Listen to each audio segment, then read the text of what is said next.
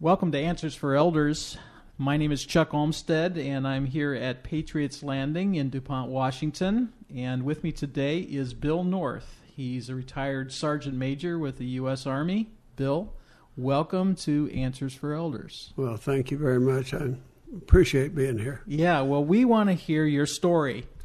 And you and I were chatting a little bit here, and I know you've got a lot to share. And I always like to hear about what life was like for folks before they went into the military.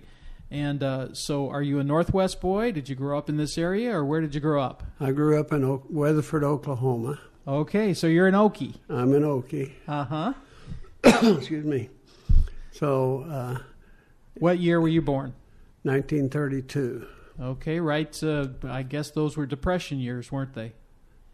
That I cannot remember. Yeah, you don't remember that? No. My family, my grandparents took care of us. Uh-huh. So I don't remember ever being hungry or anything like that. Yeah. Was it a farm, or were you in the city? In the city. Uh-huh. So you're... Well, I was born on a farm. Let's put it that way. My grandparents. Uh-huh. But then my other grandparents lived in the city, and that's where we moved to when I was 5. I see. Yeah. So you grew up in Oklahoma then? Yep. Yeah. So what was life like for you? Were you involved in sports? Were you in music, or? Well, it was sports and girls. There you go. That was the main thing. What did you like? What sports did you like playing? I played basketball. I played football. I tried baseball. Couldn't hit that little thing, so didn't do that. Right. And then when I was 16, I joined the National Guard, Battery C of the 158th Field Artillery Battalion. 16 years old. Yeah. Wow. Did your and I parents did have that this? for one reason. Uh-huh. I wanted to get a pair of combat boots and go to their parties. So we had some extra money. Uh-huh. Because we had to go to drill once a week. And then camp at Fort Sill for 2 weeks in the summer. Yeah. So yeah. So what? When you were in the National Guard, what were your duties in the I National was a cannoneer, and then I was I was one that loaded the 105 and shoved it in the breech. Yeah, I see. Yeah. Which is that was a lot of the training at Fort Sill was for cannoneers, wasn't it? Yeah. Fort Sill's the artillery center. Yeah. My brother was in the National Guard in the late '60s and did his training at Fort Sill and with the howitzers there. Yeah. Yeah. So is that what you then did when you were in the military? Yeah. Well, what happened is in 1950, I graduated from high school. Then the Korean War started. Then the 45th Infantry was mobilized, and in 1 September we went to Camp Polk, Louisiana. I was still 17 at that time, and went in the Army for training, and I became a forward observer, which means that you're just calling in the fire to the Fire Direction Center, Mm-hmm. and stayed at Camp Polk. And then went to Camp Stoneman, California. Then we went by ship to Japan. And from Japan, we went to Hokkaido, which is the northernmost island. And then we trained actually in Chitose, which is outside Sapporo. And then our brigade was rated the top, so we got to move to Sapporo, where we had brick buildings instead of tents and outside outhouses and stuff. And then I believe, I'm not sure of the exact day, but I think it was in November, we boarded a ship and went to Korea. And we went into Incheon. We went over the side of the ship, full pack and everything, into LSTs. But this isn't the one where they blocked off they cut off their supply line of the Chinese when they're about to push us out of Pusan. And then during Korea, my battalion supported our infantry, and I served with Company K of the 179th Infantry. And then when we went in reserve, we provided support for the 19th and the 20th Filipino Regimental Combat Team. And then from there, we provided support for the 8th Rock Battalion or brigade, I don't remember which one. Mm-hmm. And there we had some problems, got overrun. They retreated, left on the hill. And I heard, I don't know how true it is, that the commander of that brigade was executed because of what happened. Now, I don't know. That's the big story. Yeah. But so this is in Korea. Yeah. During the war, and in you're 1951. And you were kind of MIA for 3 days. Yeah. They didn't know where you were. I wasn't missing. Right.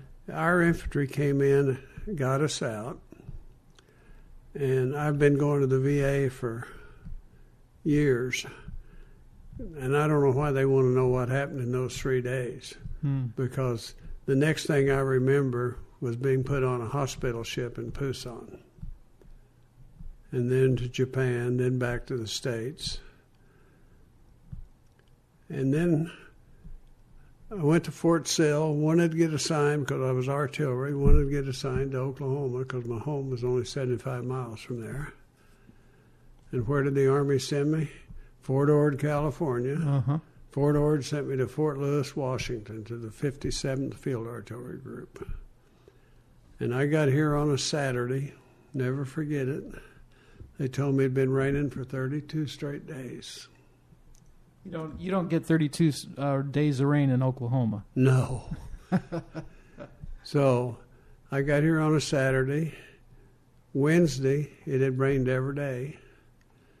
Wednesday, I volunteered to go back to Korea.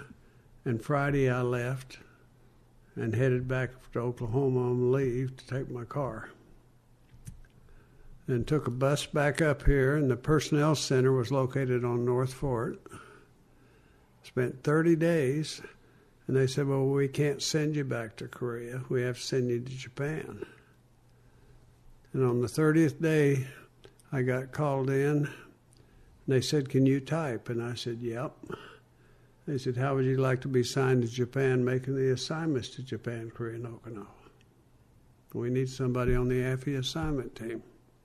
I took the job, stayed here till 56. Learned to play golf in the rain and never get wet.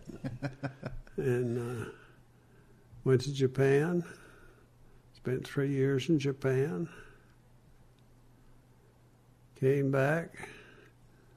I'm not going to talk about my marriages in between. Okay. But anyway, went to Germany.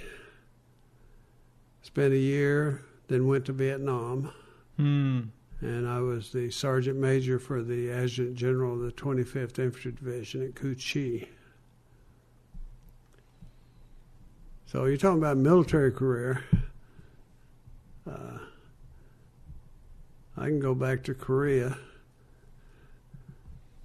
Got hit a little bit in the butt.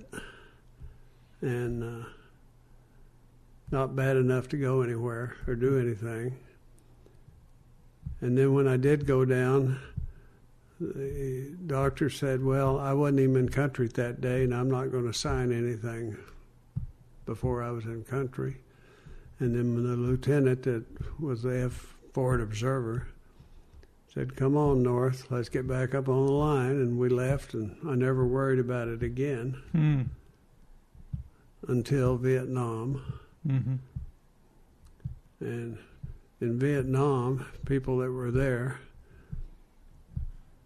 I was in the 25th Admin Company, and I replaced a sergeant major who had his own hooch in the 20th Admin Company, right next to the latrine.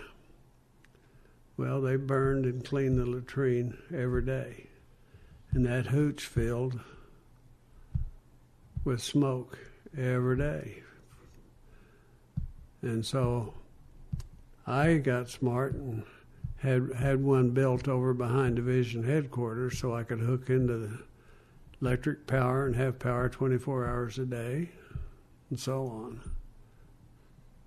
And from there, I made one mistake, and that's every mortar attack they shoot at the headquarters. And they always overshot it, and they'd hit around my hooch. And I did get hit in the leg and dealt with some stuff that is a little bit too gruesome to talk about on men that were killed. But after Vietnam, I came back to Fort Lewis. I was a sergeant major for the Adjutant General of Fort Lewis. And then finally went to Alaska and only stayed a year. Was offered a job that I thought I should take. So I put in my retirement papers and retired in 1972. So I spent 22 years in. And so 72, that was just the Vietnam War was winding down, hadn't yet been completed, but yeah, there were withdrawals were taking place. And we, when we came back, it wasn't the most pleasant thing in San Francisco and stuff. But being career, I knew what I thought of it, so we just went on. Yeah. So, what would you say? Your 22 years in the military. What were some of your most vivid memories as far as what you learned about yourself being in the service? That you can think you're tough as hell, but you can be awful scared. I can remember laying in a bunker and listening to the shrapnel and stuff sounding off, laying on my back, and when I turned over and put my face in the dirt, I felt so much better. But like I said, I had to get up and go. We had some direct hits on some bunkers with guys in them. So that's a part that I've spent years trying to deal with. One of the medics couldn't even get in there with it, and the sergeant major of the 25th Division got in. I held the light for him, poured the water over the hands to wash the blood off their hands as they got the bodies out. And that stuck with me. I can still close my eyes and see his hands as I'm pouring water on them to wash them. Yeah. So I've been through mental stuff with the VA for years. Never where I was going to go shoot myself or anything like that. Right. So that's about the life of my military. Yeah. So what happened after military? Well, first they said I was messed up in the head. I worked a year at United Mutual Savings Bank as supervisor of loan services. Then I left there and went to the credit union as office manager, Fort Lewis Credit Union. Now it's considered ACU is what it is now, but it was Fort Lewis Federal Credit Union. And I was the office manager there and only spent about a year and a half and left there. Then didn't do anything for about 6 months and went out with a friend who drove a truck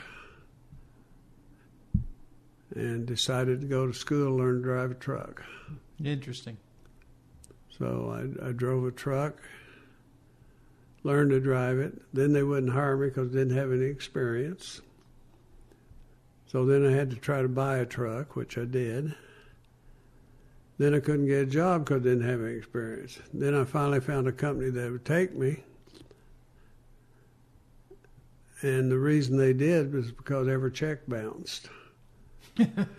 So that wasn't any good. So I left them, went to another company that had no authority from the ICC, and we filled out rental papers that we worked for the company we were hauling for. And did that for about a year, I think. And they knew we were lying, but we hauled for that. They just hauled cheaper than what it would have been if it had been legal. Mm-hmm. And then I decided I could do the same thing, so I wrote Everstate, got the paperwork, licensed in Everstate, and started a company called Veterans Trucking. And did that for 20 years. Wow. So long haul? Yeah. Yeah. I ended up, first we were going to New York and back. And then I, during the strike of Consolidated Freight, before they went out of business, they were hauling big toys. And during the strike, I went down and I told them they could put it on my trailer and it would get to the point of delivery. Rather than they said Consolidated Freight, they said they had parts laying in every part of California. So I did that for 10 years, just hauled playground equipment to schools, parks, and churches all over California, and brought produce back. And then I went down to buy a golf cart, and they told me that some way the conversation got around to rentals, and so I got the idea of starting a golf cart rental company. So I went to Colorado to a course there that changed golf carts every 2 years, bought 80 golf carts, had 3 trailers built, and at that time we did it without tops. Mm-hmm. And I had a trailer that hauled 30 golf cars without tops, one that hauled 10 with tops, and one that hauled 12 with 10 with tops. 8 with tops, I think. And anyway, did that, rented them out to country clubs for tournaments when they needed shotgun starts and they needed 4 per hole, so they needed 72 carts, and if they didn't have any, we rented them. And did pretty good. And then September, have a dang heart attack. And my friend, who just moved in here with me, not together, but he was driving my truck, and I was doing the golf carts, and he was still running long haul. So he just took over and did everything for me. And I had surgery, quadruple bypass. And then since then, I've had a pacemaker and a defibrillator and a stent. They changed all the plumbing on you, huh? Yeah. And here I am, still going. How did you decide on Patriots Landing? Well, that story is the fact that it was in the newspaper here in Tacoma that the generals and colonels were working on a thing. And I wrote them a letter. And I said, you don't have an enlisted man on your thing, you need a sergeant major. So they put me on the committee. So we lived in DuPont. We had a home built here. And so they put me on the committee, and I worked on that for about 2 years, I think, with Gene Lynn, the owner and stuff. And then when my wife had a stroke, I came out here. Then when she got better, I went back home. Then when she had another one, then I came out here, stayed a year. Then we left here and went to one in Spanish Springs, Nevada. And I stayed there 8 months and then never adapted to the altitude. Mm-hmm. they said from Agent Orange my lungs aren't the greatest and stuff. So anyway, came back here again. And then I went down and they were doing the old smelter. They were replacing that with Point Ruston. Mm-hmm. Went down there and bought a condominium right on the water. And we lived in an apartment down there until they finished building the condominium right behind it. And that was the first full condominium down there. Now they've got about 3 complexes, I think. And stayed there until my wife had another stroke. And this one was devastating. And so I sold it. Came back out here, tried memory care for her, plus care for the stroke. And she couldn't remember, she couldn't walk. She'd get up, she'd fall at night. And finally, I said, I've got to take her out, and I found a nice adult care home for her. And just saw her this morning. But now I'm retired, just taking life easy. Yeah. Well, I'm glad that you would be able to find your home back here again, that you've got a place that you know. Yeah. I still call myself an Okie, but I only spent the first 17 of my life there. And I've spent more here than anywhere else. Yeah. Besides overseas. Yeah. Well, you've got some good people and good support system here, so I'm glad that you're able to. Like I said, I've been here. I like this place. I mean, it's nice. And people are nice, and you meet nice people here. You know, and everybody's got a story. We've all got stories. We've all been through it, someone. And the food's good, too. Restaurant style. That's one of the best things about the place. You know, you can sit anywhere from 7 to 7, just go in and eat when you want. There you go. And what you want.